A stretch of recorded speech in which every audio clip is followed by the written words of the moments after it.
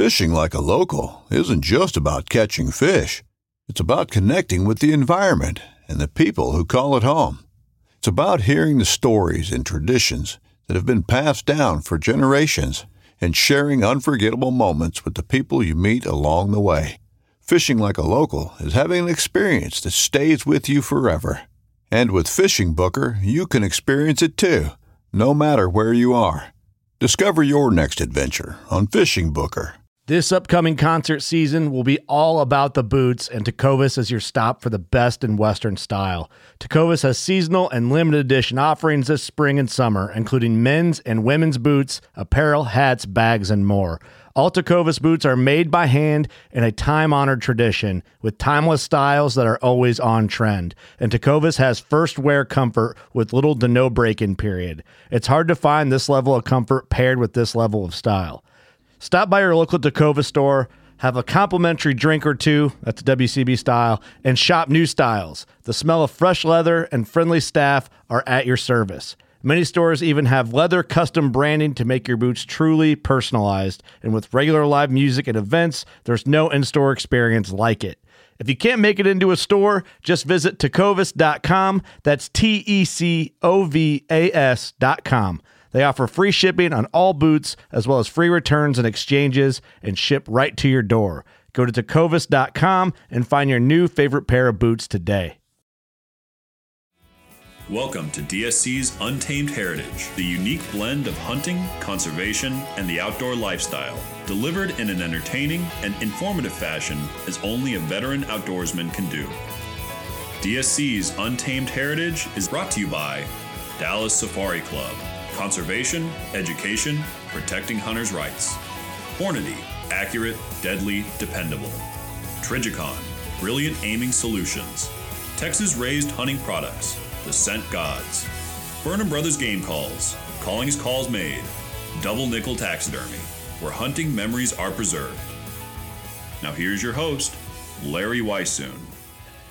Gentlemen, I am honored to be with the three of y'all this afternoon. We got Jeff Rice and Luke Clayton. Luke, who I've done radio shows with for a long time. Jeff and Luke and I do a Sportsman's Life on Pride Outdoor Network. Yes. And we've got Mr. Kenneth Talland as well, too, with Double Lung Outdoors on Pursuit. And we've been able to spend the last day or so down here with Kenneth in Reagan County, Texas, down not far out of Big Lake. Yeah.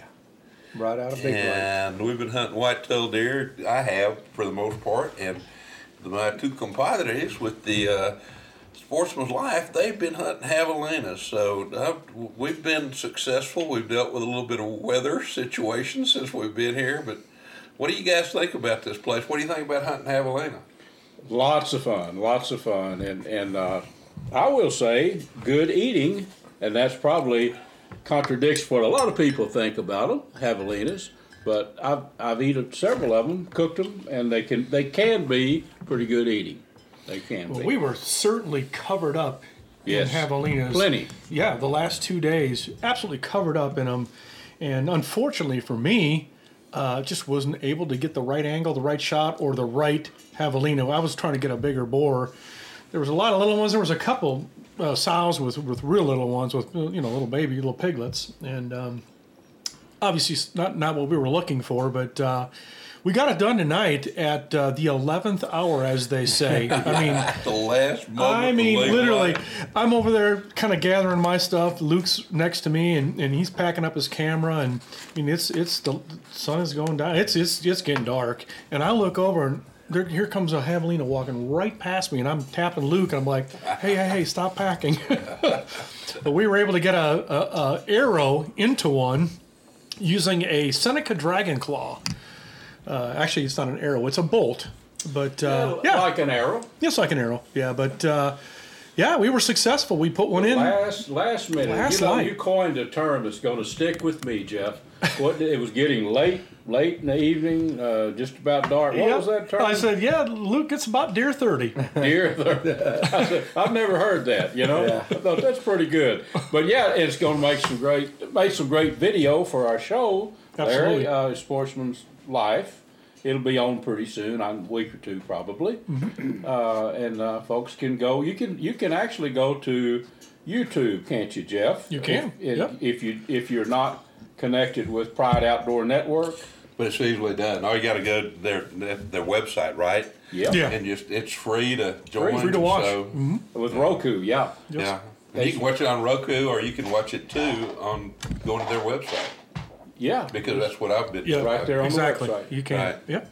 Yeah. And it's a fun show that I enjoy doing because it's real. There's no script. Well, there's a lot of times we don't shoot something. Very We seldom don't. outline. Yeah. I mean, we don't have to kill something or shoot something. I mean, sometimes it's just the adventures, getting out, having fun, and of course, Kenneth, you know that too. You've probably been on a lot of hunts where you're not successful, but you know what? It's all fun. It's just getting together with, sitting around the camp, telling stories, getting out, enjoying the outdoors.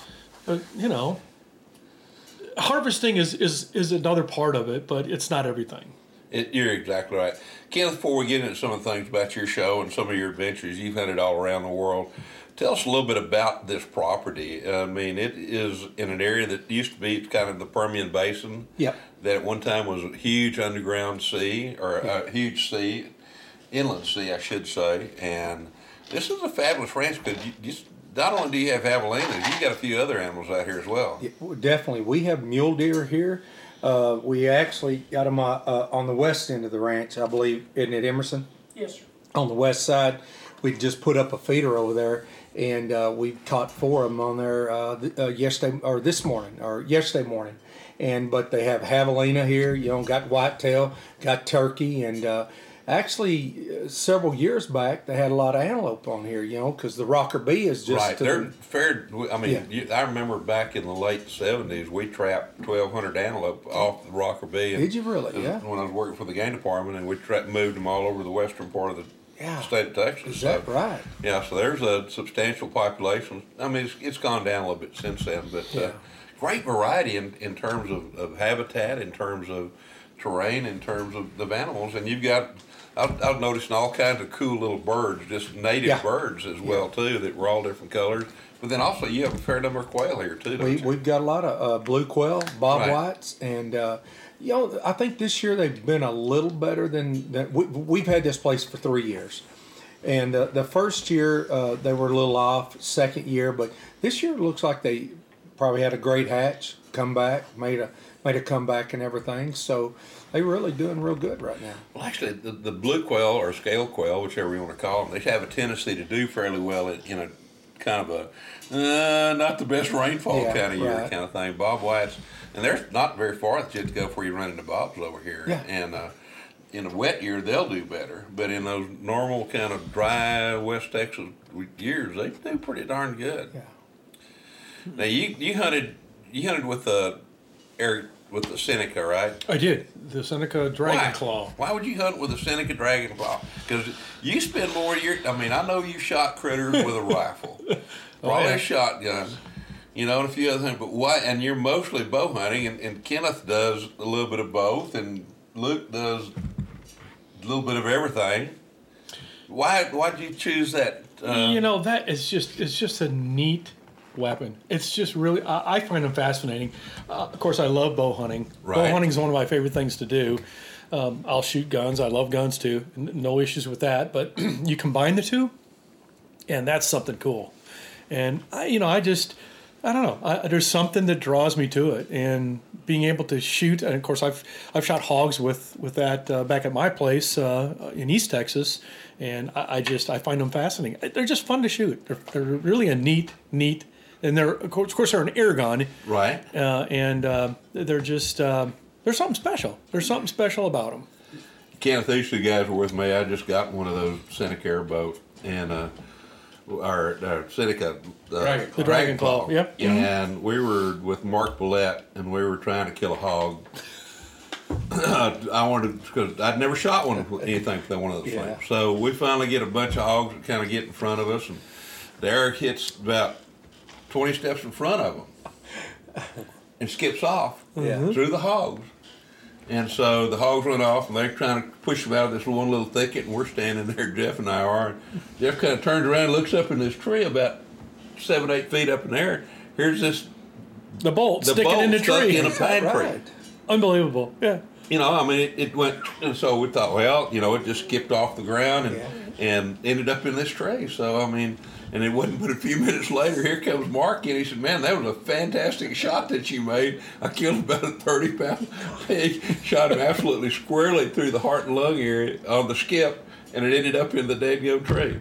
And the arm that you wrote was Ricochet. Through the heart. Yeah. And then into a tree. Ricochet Hog. It's called Ricochet Hog. I did one for Air Gun Hobby. Air Gun Hobby, exactly. So what's the chances of that ever happening again? Well, the chances of it happening that time were 100%. Yeah. The chances of it ever happening again is probably one in several million. And we shot it in. The gun was sighted in, but it was just a longer shot, wasn't it? Well, it was probably pilot error a little bit. Well, I mean, but no, but you shot it in. You shot it in the group with it. So that was all done, but it was just those hogs just showed up a little farther. They were a little farther out there, and that's well, if I hold over, you know, but I didn't hold quite. Then you had to take it when you could get it, really. Learn a little bit about trajectory on it. And you know what? I took the meat from that hog. I sure did, and made some fajitas out of it. Mighty tasty. You know? Yeah. I just couldn't believe it. I'm standing there, and Larry and I are talking, and I turned, and I just happened to look right at that tree. And it was like. And right here's here, this bolt sticking out of the tree. And I'm like, Larry, you want to see something really funny? Yeah. Turn around and look at that tree. The chances of that happening. Oh my gosh. That arrow could have been 6 inches off, and it could have been that much. And never hit the that tree. That much meaning 2 inches off, and it just kind of glanced off that tree. Yeah. It did center that tree. I just can't believe I saw it. I can't believe I actually perfectly heart and lung that pig. It did. Perfect shot. Mark said you had a. I won't say exactly what he said. He said you made a really good shot on that. Yes, I did. Well, thank you, Kevin. Yeah, that's all you could. Well, it was a how many people could ricochet a bolt like that and get a heart shot? That's right. You know, That's pretty amazing. If it'd been me, I'd have still been bragging on it. He gets the award. I am bragging about it. That was an unbelievable. That's what hunting is all about, though, isn't it? You know, having a good time. It really is. Yeah. Sitting around. The memories, the stories. We're down here with Kenneth at his place here, and my gosh, we've had a lot of fun. And had we not killed anything, we'd have still had a great time. We really would have. Kenneth, I want to go back to Double Lung. Tell me how Double Lung started. I mean, I've had an opportunity to watch the show, and I absolutely love it, and all those kind of great things. I'm not a bow hunter. I get tickled because every once in a while people say, Larry, do you ever hunt with a bow? And I said, you know what? I used to hunt with a bow, and then I grew up. And went to rifles. Yeah. But you do some of both, obviously. I do, and I have, but I guess since I started bow hunting in '93, I believe. But I have picked up a rifle, right, on and off. Like I told you about a muzzleloader that we had, but I think the bow hunting is just. I mean, when you're sitting and looking at an animal at 10 yards, 20 yards, or something, it's just it's hard to explain, I guess. But I do love bow hunting, but I don't mind the rifle as well. Right. You know, I mean, but I just love bow hunting. I mean.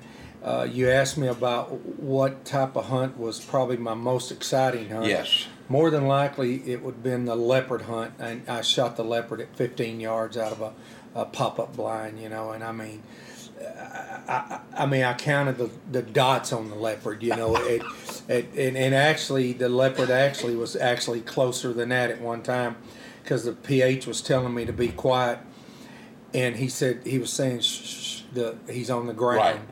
And he could hear the pukus barking, the birds chirping, and I turned, and the leopard was sitting just outside of the pop-up, and he went right around the blind and just sat within 10 yards and looked right in the blind at us, So that's what gets me to, and loving. I mean, you know what I'm talking about, Jeff, and Luke does too. Luke's a bow hunter, man. Yeah.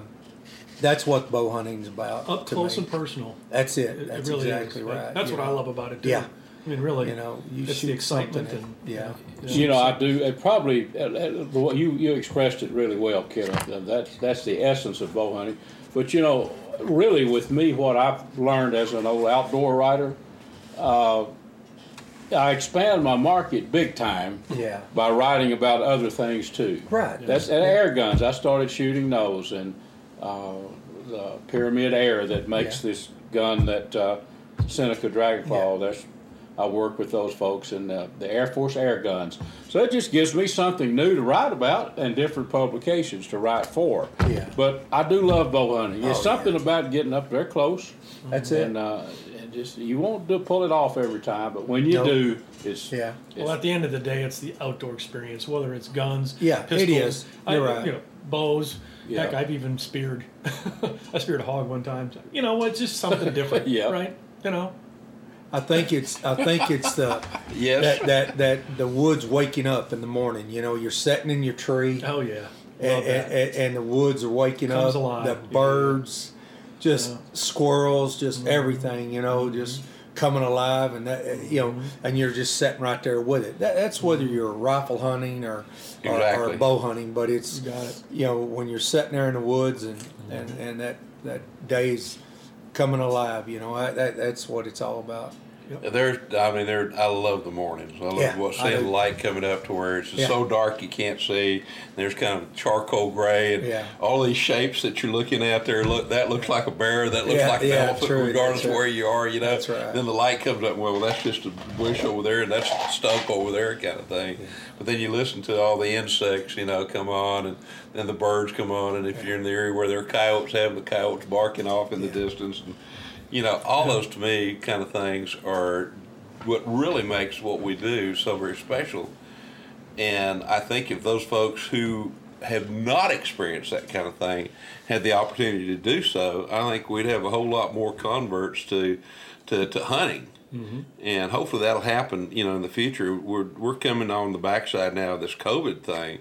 And I think if there's been a very positive to all that, it's made people realize where food came from. It doesn't come from the grocery stores. It came from the land. And so many people are now looking at the fact going, what? What are we going to do if there's no food in the grocery store? We're going to starve. So we better learn how to grow our own vegetables. We better learn how to take animals and learn how to prepare those animals or catch fish. And that can include, fish, birds, deer, whatever. And I know in some of these areas in the Northeast, the hunting license and the fishing license have increased multifold. So if it's anything, maybe it's pushed people back out to have a little bit better understanding as to food gathering, and whether folks like it or not. Were it not for the fact that their ancestors were good hunters, they wouldn't be here, because those people that weren't good hunters or had good hunters in their camp, they didn't survive. And, that's kind of the bottom line on a lot of this thing. Kenneth, you mentioned the leopard thing. You shot your leopard on the third day? Third day.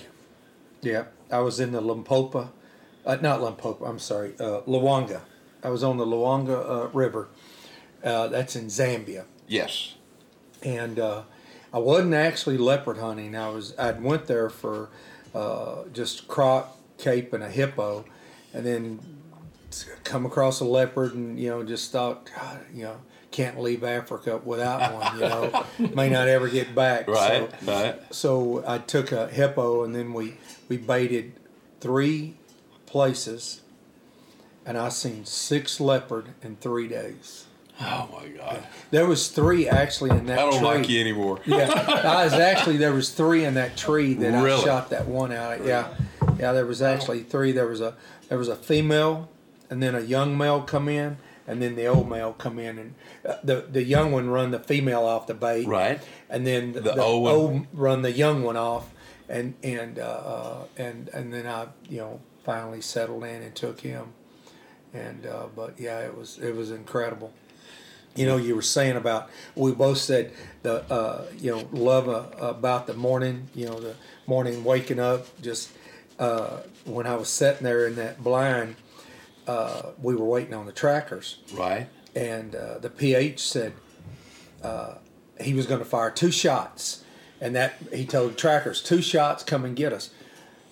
4 shots later, they still hadn't came and got us, and he said, I got to quit shooting. He said because the patrol people or something would wonder something's going on, they'll come around.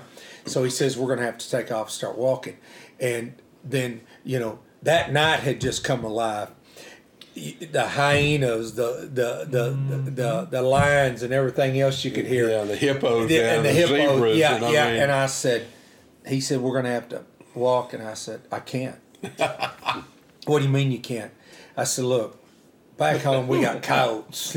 and I said, and that's it. And I said, but here, he said, well, stay in the blind next to the dead leopard. Right. And I said, I can't do that either. and he said, then just get in behind me. And I said, oh, my God, man. All those sounds. Yeah, yeah. I can imagine. Oh, my God, man. And we were about 2 miles from the truck. You had to walk Yeah, we had at to night. walk at night. And I'd put my backpack on. I was holding my bow, and I was literally sweating.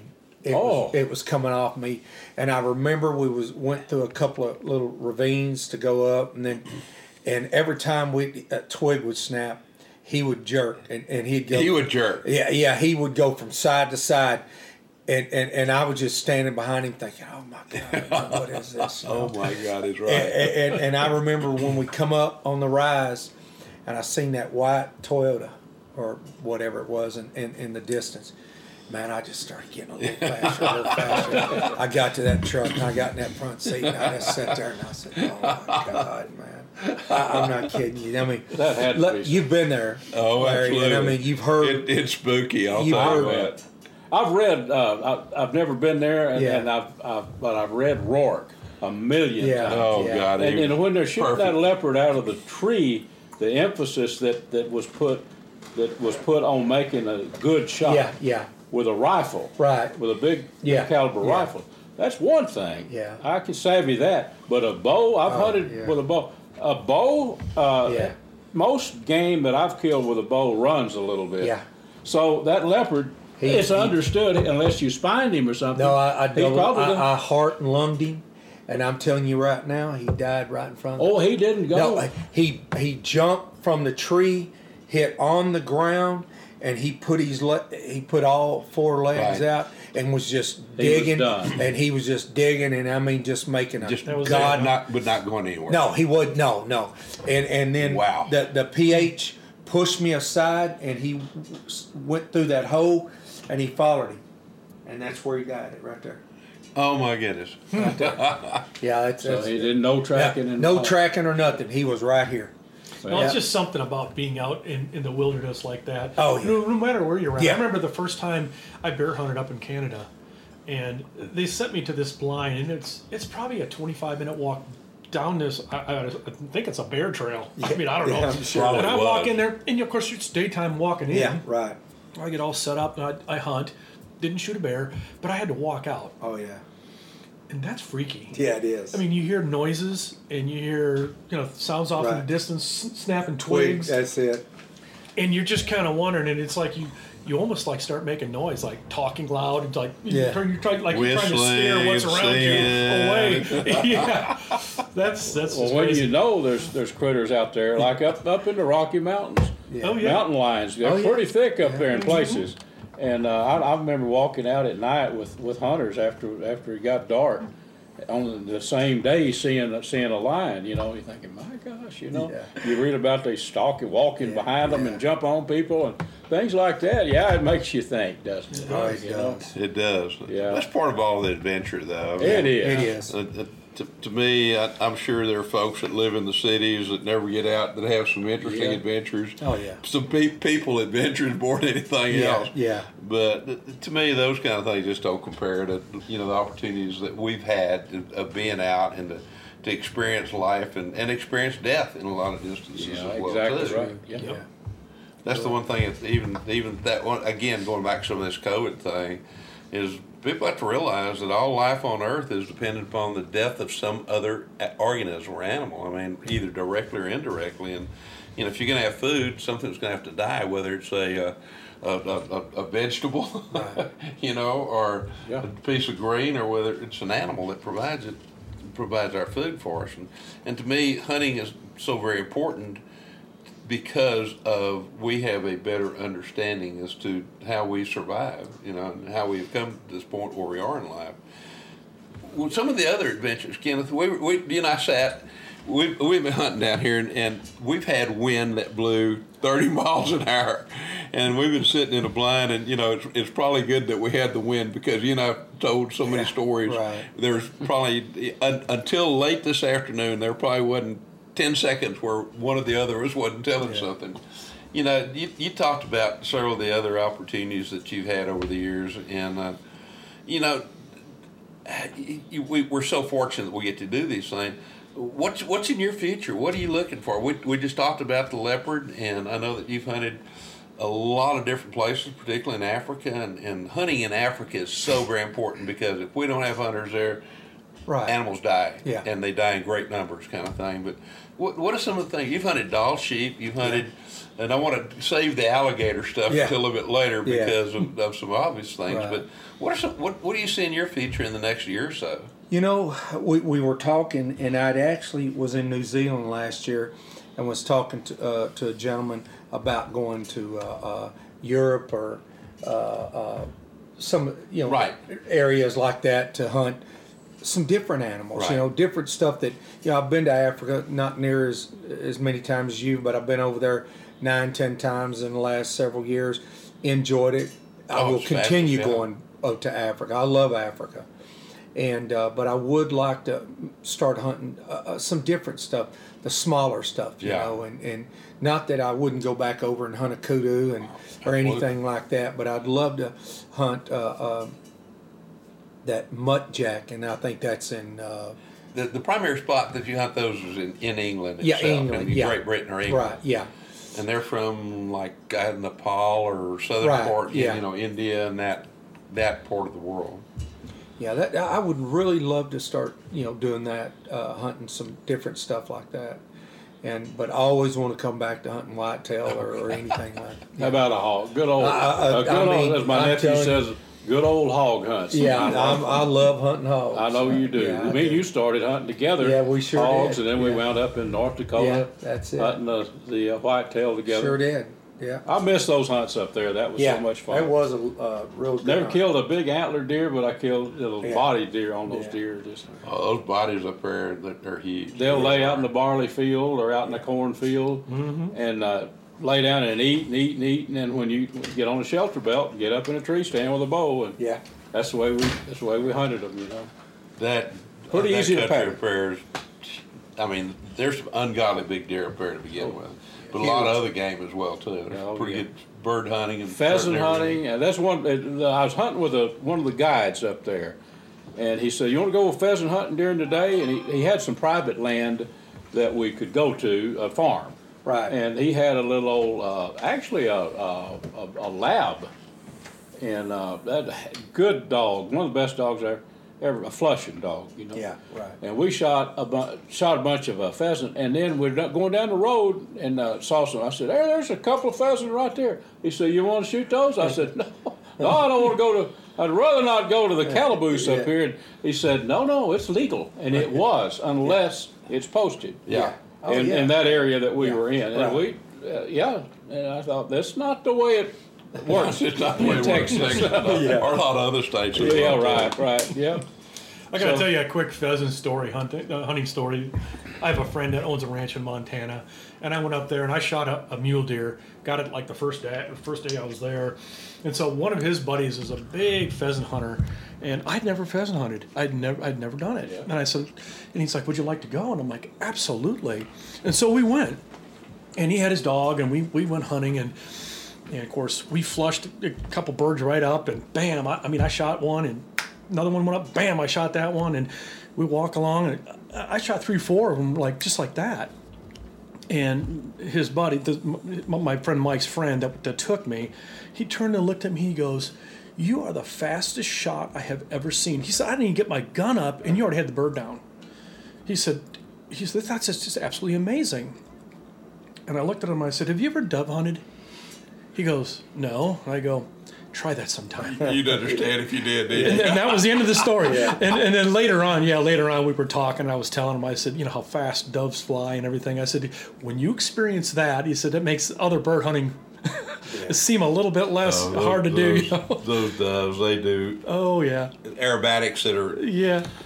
impossible. I Most mean, challenging wing shooting It is. Yeah. that there could be. Yeah. A quail, as Rourke used to ride, he's either going to go up or he's going to go to the right or he's going to go to the left or twist off. But a dove, he's just Yeah. you get a little wind or tailwind, and I mean, my God, they'll fly upside down almost, and dip and dive and zip and zoop kind of thing. yeah, they're fun to hunt though. Speaking of doves, saw a lot of dove here today. Oh yeah. There are a lot of doves in this country. There right is now. a lot of Sure is. Yeah. There was the what was the hybrid dove that's here? We saw us a couple of ringnecks. The ringnecks, is that They're, what they're, they're an exotic dove. Yeah, but you can hunt them. them. You can't hunt dove with mourning dove or white wing with an air gun. They make air shotguns too. Really? Yes, they do, and they're pretty lethal.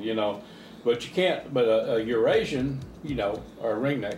Yeah. You can hunt them because Yeah. you can hunt them in any time. Yeah, right. Yeah. Just Really like can. an exotic animal. Exactly. Saw a few of those today, didn't Yeah. we? I'll Yeah. be darned.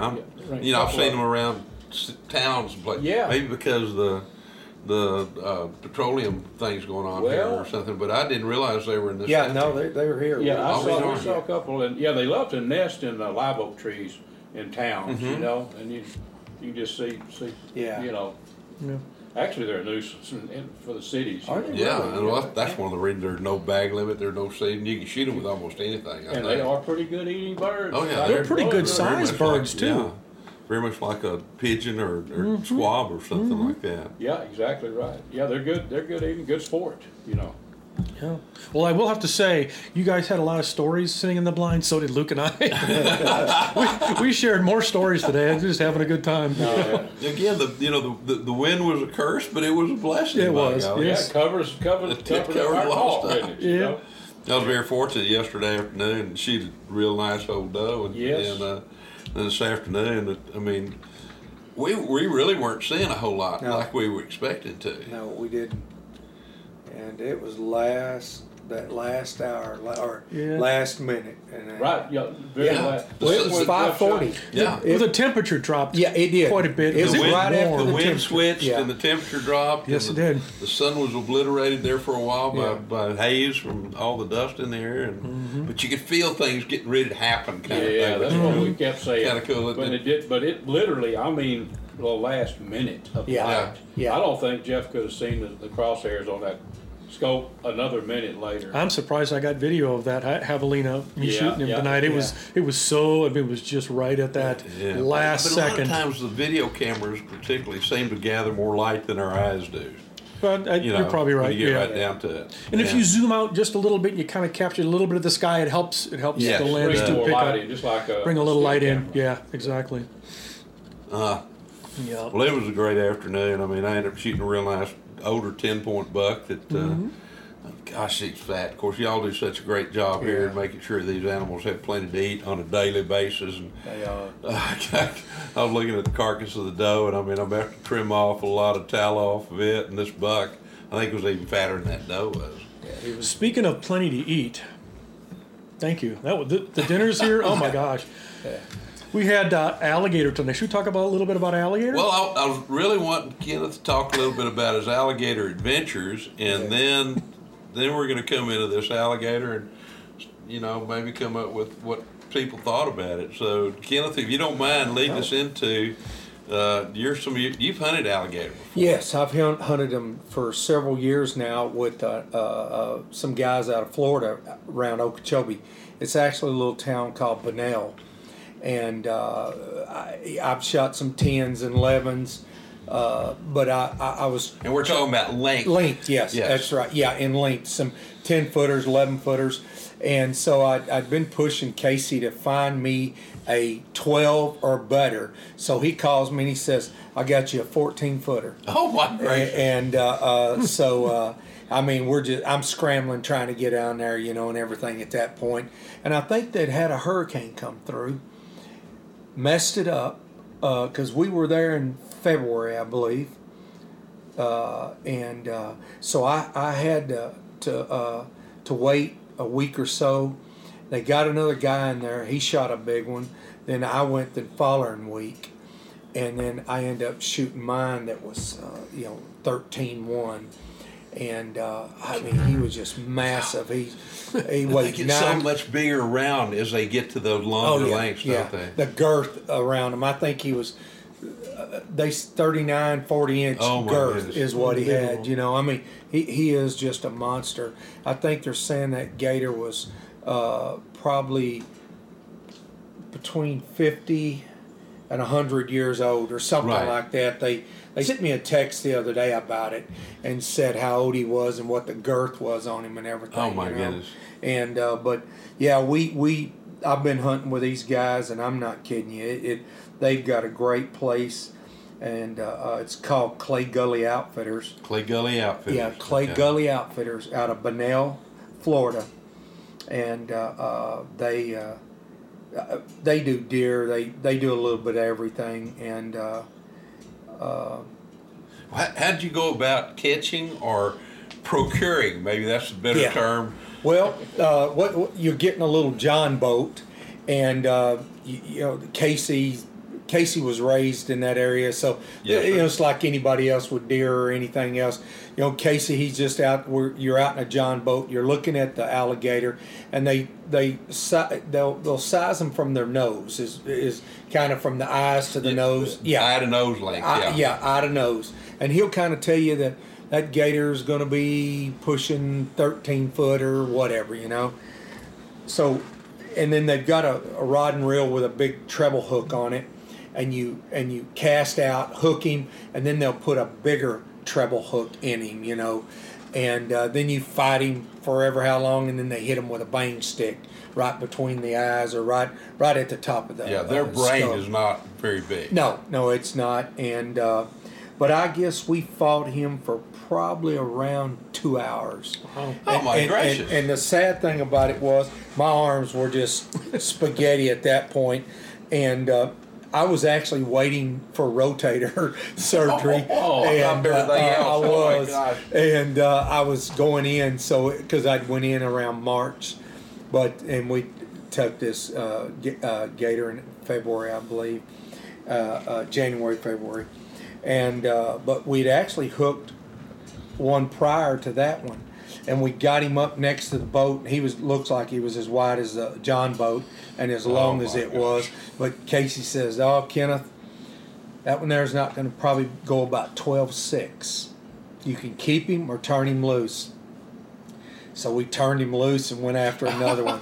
I probably was fighting those two gators for probably pushing nearly 3 hours or better. And just, cutting one loose and getting another one just that quick. Man. Oh, man, my shoulders I are... can't even imagine. Well, I promise you, that gator went to the bottom of a shallow area, and they have it's like maybe like a golf or a golf club, but it's got a spike on the end of it. And they'll find, because when he goes to the bottom, he'll just lay. Right. So they'll hit him with that spike to get him come up. Yeah.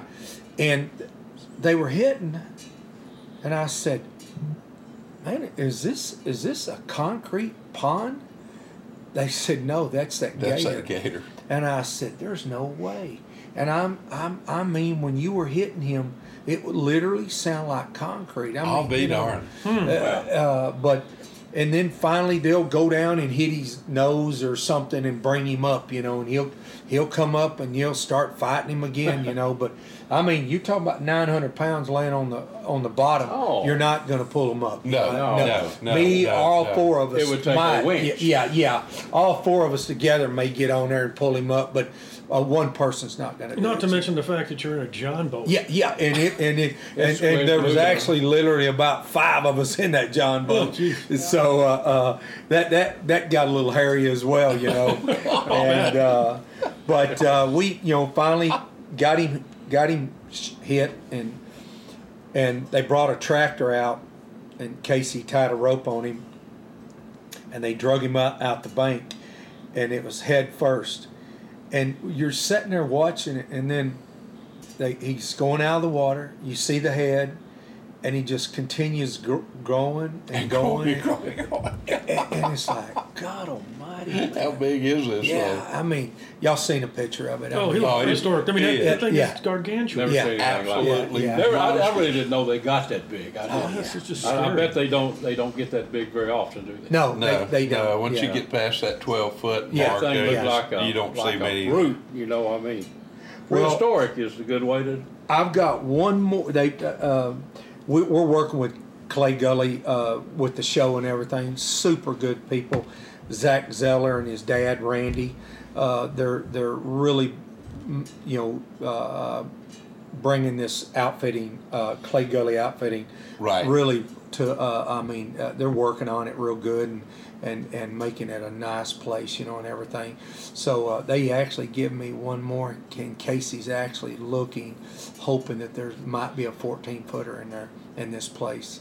And so if it is, I'm going to go and get one more gator. Yep, And I top think your that'll record. I think that'll be it at that point. Well, don't say that, because now I want to go to eating gator. Yeah, true. Those 10-footers. So Yeah, the 10-footer is tell actually. us about that. I want to come back to one more thing a little bit later on about Europe, but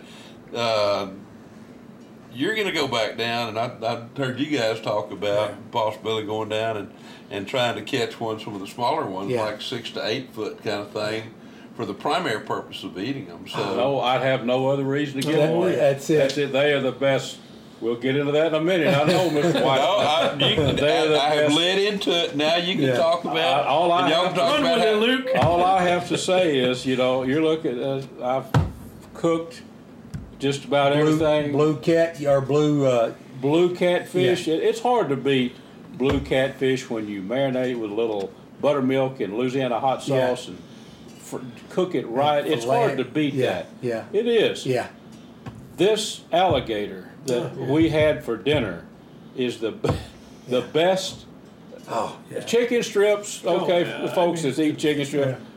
This will Yeah. put the chicken strips on the background. It's the best. It's the best I've ever had. That is And I'm not absolutely kidding. fantastic. So good. Makes me want to go get about an 8-foot gator. We're going to if we can make it happen, all of us will go, Jeff and Yeah, I'm just. Luke, I'll be a meat hunter. Yeah, you that's know? it. A meat, Yeah. Would you call it a meat hunter or meat fisher? meat. Well, yeah, a little that's bit true. of both both. there. Yeah, a little bit of both. Yeah. No, that. What did you think about it, Jeff? I saw a big pile of that over on that plate. Oh, I mean, I went back for seconds, and I didn't really want to go back for thirds because I didn't want to look like I was greedy or anything. But that was fantastic. I mean, it really was. I've had gator before several times. It's restaurant stuff, Yeah. but this was fresh. No, I mean, it's this fresh. was. I think Yeah. that was Oh, my part goodness. of it. It was Unbelievable. fresh. Yeah. And I've had it at the restaurants too. But I wonder if it might have been frozen for a year or something. Yeah. It was nothing like this. You don't get those nuggets like That's we got right. tonight. No, golden. Yeah, fried. Yeah. Yeah. That is good. It really is. And those 6, 8, 10-footers are really the best. And every time we go there, if we shoot a big gator, we'll shoot a smaller gator. Yeah. For the meat. Right. Right. And that, like you said, Luke, that's why you're shooting them. I mean, if you've ever eaten them, you will go back, won't That's you? right. You will go back. Yeah, go back over the first time. Yeah, that's right. That's exactly right. And there's no lack of gators. Oh no! No. I've never shot one, but years ago when they put the alligator on the endangered species list, Dr. Mick Robinson, who I work with the Department of Veterinary Pathology, Dr. Mick and my job, among other things, was to go around and catch nuisance alligators. Up to that point, if they had a gator that killed a dog or showed up in a pond or a little creek right behind somebody's house, they just called the local game warden or sheriff's department went out and they just dispatched it and took care of it. When they put them on the endangered species list, they can no longer do that. Mm-hmm. So, I mean, we went out and we caught lots of problem gators all along the southern half of Texas kind of thing. And with about a 10, 12-foot P-row, about a 12-foot pole, a coyote snare on the end of it, and a rope and a car battery and a spotlight, and you'd find them and put that noose just right behind their nostril. Yeah. Jerk that thing, and that coyote snare would tighten up so it wouldn't turn loose. And then the thing take off, and you'd paddle for the bank, and you'd pull that sucker up on the bank, and then jump on top of him, and we'd turn him upside down. Because literally, when you turn, they don't go comatose, but they just go in a state of relaxation when they're upside down. And we'd wrap the mouth shut, with tape and all that kind of stuff. And then you'd reach down and you'd tie the legs, and we'd slide them out and take them somewhere and turn them loose, kind of thing. So I've done a lot of that. But I've never actually killed, although there were some that I really wanted to, because it is, you've appreciated because the fact of those things fighting. Oh, yeah. That tail, and when they swing their tail, their tail, if like they're on land or edge, their tail is always swung to their head. Yeah. So if they swing to the right, everything comes to the right. They swing to the left, everything goes to the left. So that tail sweeps whatever it is into their mouth. I got is that? Yeah. No. And interestingly, I grabbed a hold of a tail of one that was about almost 12 foot, and it was like grabbing hold of a high pressure hose, just throwing me all over the place. Oh, I bet. And the interesting thing, two other things that are interesting about them, they don't have a pulsating heart. It's a continual flow heart. Like our heart pumps, thump, thump kind of thing. Theirs is just a continual flow, and we didn't realize that until we started trying to take blood from them. And then we learned all kinds of things. Of course, the other thing is they cannot open their mouth. They have ungodly strength in closing their mouth when it's open. But you can take your index finger or your first finger and your thumb and hold the mouth shut of the biggest gator there is in the world. But if his mouth is open, you do not have enough strength to hold that mouth open. And if he's any size, you can't pull that mouth open if it's closed, kind of thing. So. There's you mentioned prehistoric, essentially they are. Yeah. They have not changed in terms of evolution in hundreds of thousands of years for sure, maybe millions of years. Mm-hmm. But amazing critters, aren't they? They really are. They really truly are. They really truly. You've hunted crocs in? Yeah, I sure have. I shot a croc over in the Luanga. He was 12. He was 12 foot. Probably had a foot and a half, 2 foot of his tail missing. Yeah. And but he was as big as that gator as well. But I shot him with my bow, and no backup. Or anything. I'll be darned. Yeah, Where do you shoot him when you shoot with the bow? I lunged him. You lunged him? I double lunged him. Okay. And when I lunged him, he spun to go back in the water, and he drowned. He pretty much drowned it himself. Yeah.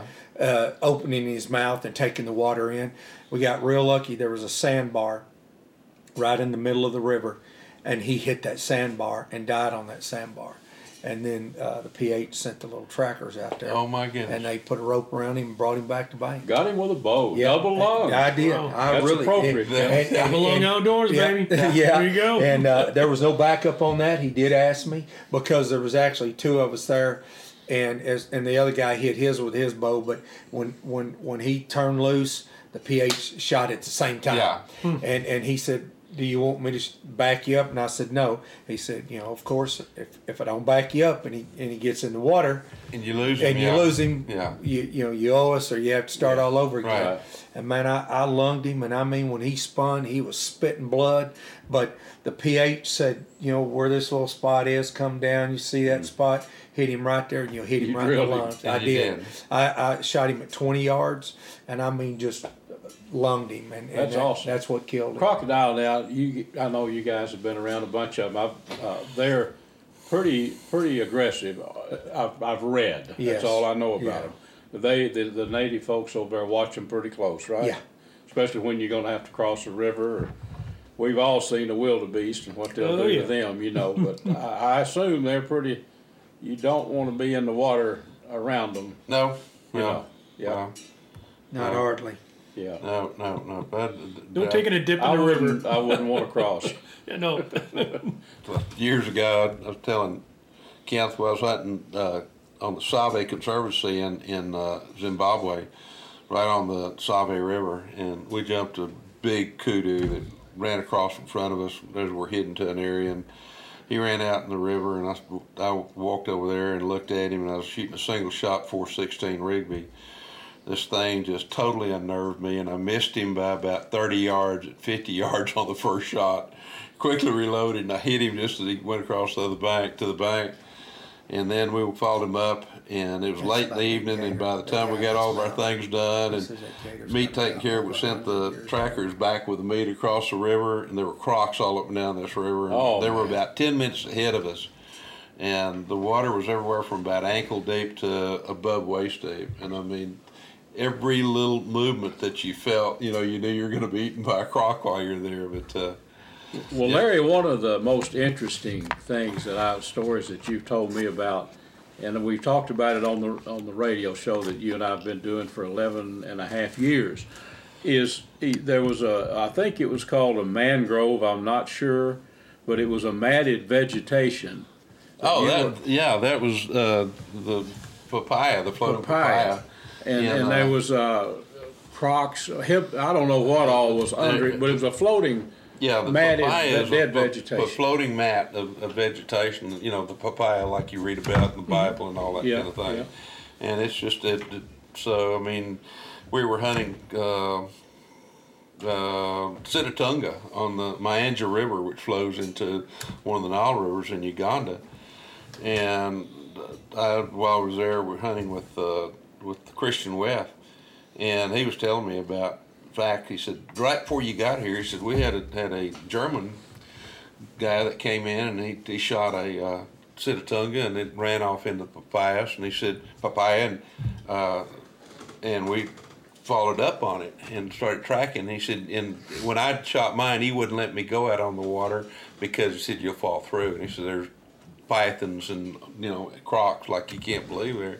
Anyway, they got followed this blood trail, and he and one of the other PHs and a couple of trackers, and they're walking on this floating stuff, and all of a sudden they look through there, and here comes this what looks like this Sitatunga charging them. And he said, as it got a little bit closer, they realized that it was a python that it had killed and at that point claimed that Sitatunga and had it wrapped around about 2 or 3 times and was coming toward them with about 5 foot of head and neck ahead of them, coming to try to chase them out of there. And they ended up shooting that dead gum, and it was like a 26-foot python. Goodness. I mean, he had photographs of it. And I mean, this thing was, big around his rear, around the waist. But so when we were talking about hunting on that stuff, there are little old trails that go through there, the hippo trails that you get in, the little makoros that are nothing more than a dadgum dugout that are the most unstable thing there is in the world as far as I'm concerned, that floats on the water. There are crocs and pythons and hippos, and kind of adds to the adventure kind of thing. But they didn't want you on there. They knew you'd slip in. No, they said there's no way. When I shot mine, it ran just right off in a little bit farther into it, and they said, I said, I want to go recover it. And he goes, no, you're not. You're too big. You'll sink. You'll sink. You'll fall right through. I said, what's underneath? And he said, crocs and pythons. And I thought, you're right. I'll sit up here in this Rashawn about 40 feet off the ground. I'll be waving at y'all. Go this way, go that way. Man, yeah.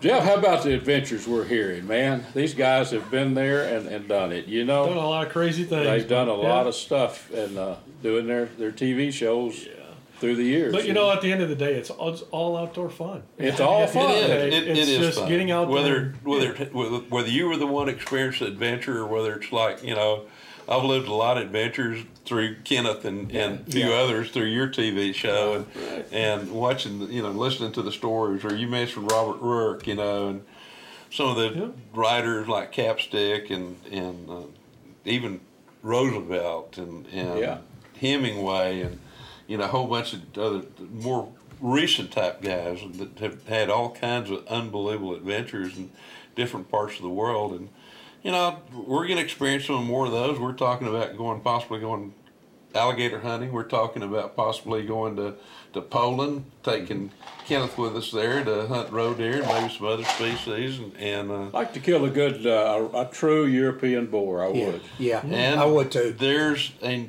great number of boar in that part of the world. Yeah, that's what our buddy over there, Mr. Al Liu, that we're going to be joining up with, and I think he's also a biologist, Larry, and I think you guys, y'all are we're gonna have a great time, great hunt, but I bet y'all are going. I love Europe. I've been over there, hunted several countries over there, and to me, I love Africa. I love all the other things, but Europe is kind of a special place as far as I'm concerned. Poland is I've seen the pictures and studied it a little bit. That's a lot of wilderness over there. Really, a wild country. It is. For the most part, what you're hunting is right on those areas, right along the edge of the farmland. Yeah. And there's all kinds of as you say, huge areas of forested areas and that really people don't get into very much anymore. Yeah. So I'm history's gone. Oh gosh, a lot of history. Yeah. Al sent me a picture of a guard shack on a piece of land that he was hunting. This was in Germany. Right. But it was an old brick guard shack up on a hill. And it went back to prior World War I. I don't know. It was an outpost where they were watching for people crossing the borders or whatever. But it was covered with vines, and he's in an email he told me it's not uncommon at all to see things like that. No. And I don't know how way back before that. I was in Austria a few years ago, and we were hunting chamois and roe deer with. I can't remember this lady's name, but she was reputed to be the most beautiful lady in all of Europe for many, many years, and we're having lunch way back off in the mountains up there, and there's this little rock shack kind of thing, and I commented about it. She says, well, go inside and see what the Roman numerals say, when it was built. And you went inside, and it was like 812 is when this little structure was built. Oh, do we think about, man, we got a building in Texas that's 200 years old, and you go, my God, all of a sudden you're talking about, in this instance, 1,200 years old kind of thing. So called the old world. That is truly the old world. Before we leave this thing, Kenneth, tell people how they can get in touch with you if they'd like to, or particularly how they can get watch the show, Double Lung. Well, Double Lung is on the Pursuit channel, and it's on 3 days a week. And it's on Tuesday. Tuesday. 5:30. At 5:30, Wednesday at 12, and Sunday at 12, and it's on the Pursuit channel. And that's Central Time, right? Yeah, Central Time. That's exactly right. That's Central Time, and again, it's 5 o'clock on Tuesday, 12 on Wednesday, and 12 on Sunday. And we've been doing this for about this is our 8th year, going on our 8th year. That's fantastic. Yeah. They can also go to the Pursuit website. That's if they can't remember, want to learn a little bit more, because there's usually a description on the show as well too. Right. Yeah, they can go to the Pursuit and pick it up there as well. Absolutely. Yeah. Absolutely. They can look us up on Facebook. Yeah. Also. Yeah. Facebook as well. Yeah. Yes, sir. It's Double Lung. Yeah, Double Lung Outdoors TV. Double Lung Outdoors TV on Facebook. Yeah. So a lot of different ways to get in touch, and of course with the Sportsman Life, they can find us on Pride Outdoor Network. There's Facebook. There's also YouTube. And catfishradio.org. And no telling where else it might show up. That's true. It's posted there on the radio website that you're with me on. Catfishradio.org. You can go there. Jeff puts it right there every week where you don't. That's right. If you don't see it somewhere else. Absolutely perfect. Well, pretty easy. You can listen to me and Mr. Weiss soon there talk campfire talk. Campfire. Around the campfire. And there ain't no telling what the conversation is going to be about. It'll usually start something like, well, Larry, buddy, what have you been doing this week? Well, I said, well, let's talk about that. We'll start off, and then it's something totally different. We're talking about me and him as boys hunting deer 30 miles apart down in southeast Texas. Yeah.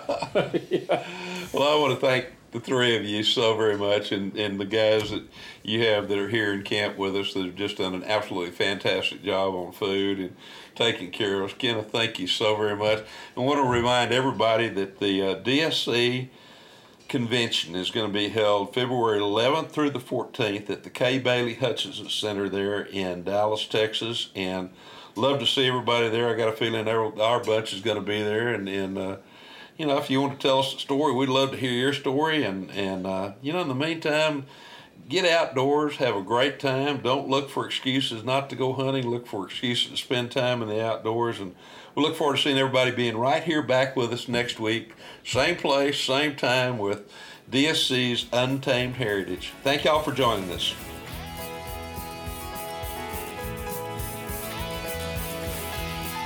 DSC's Untamed Heritage is also brought to you by Texas Wildlife Association, working for tomorrow's wildlife today.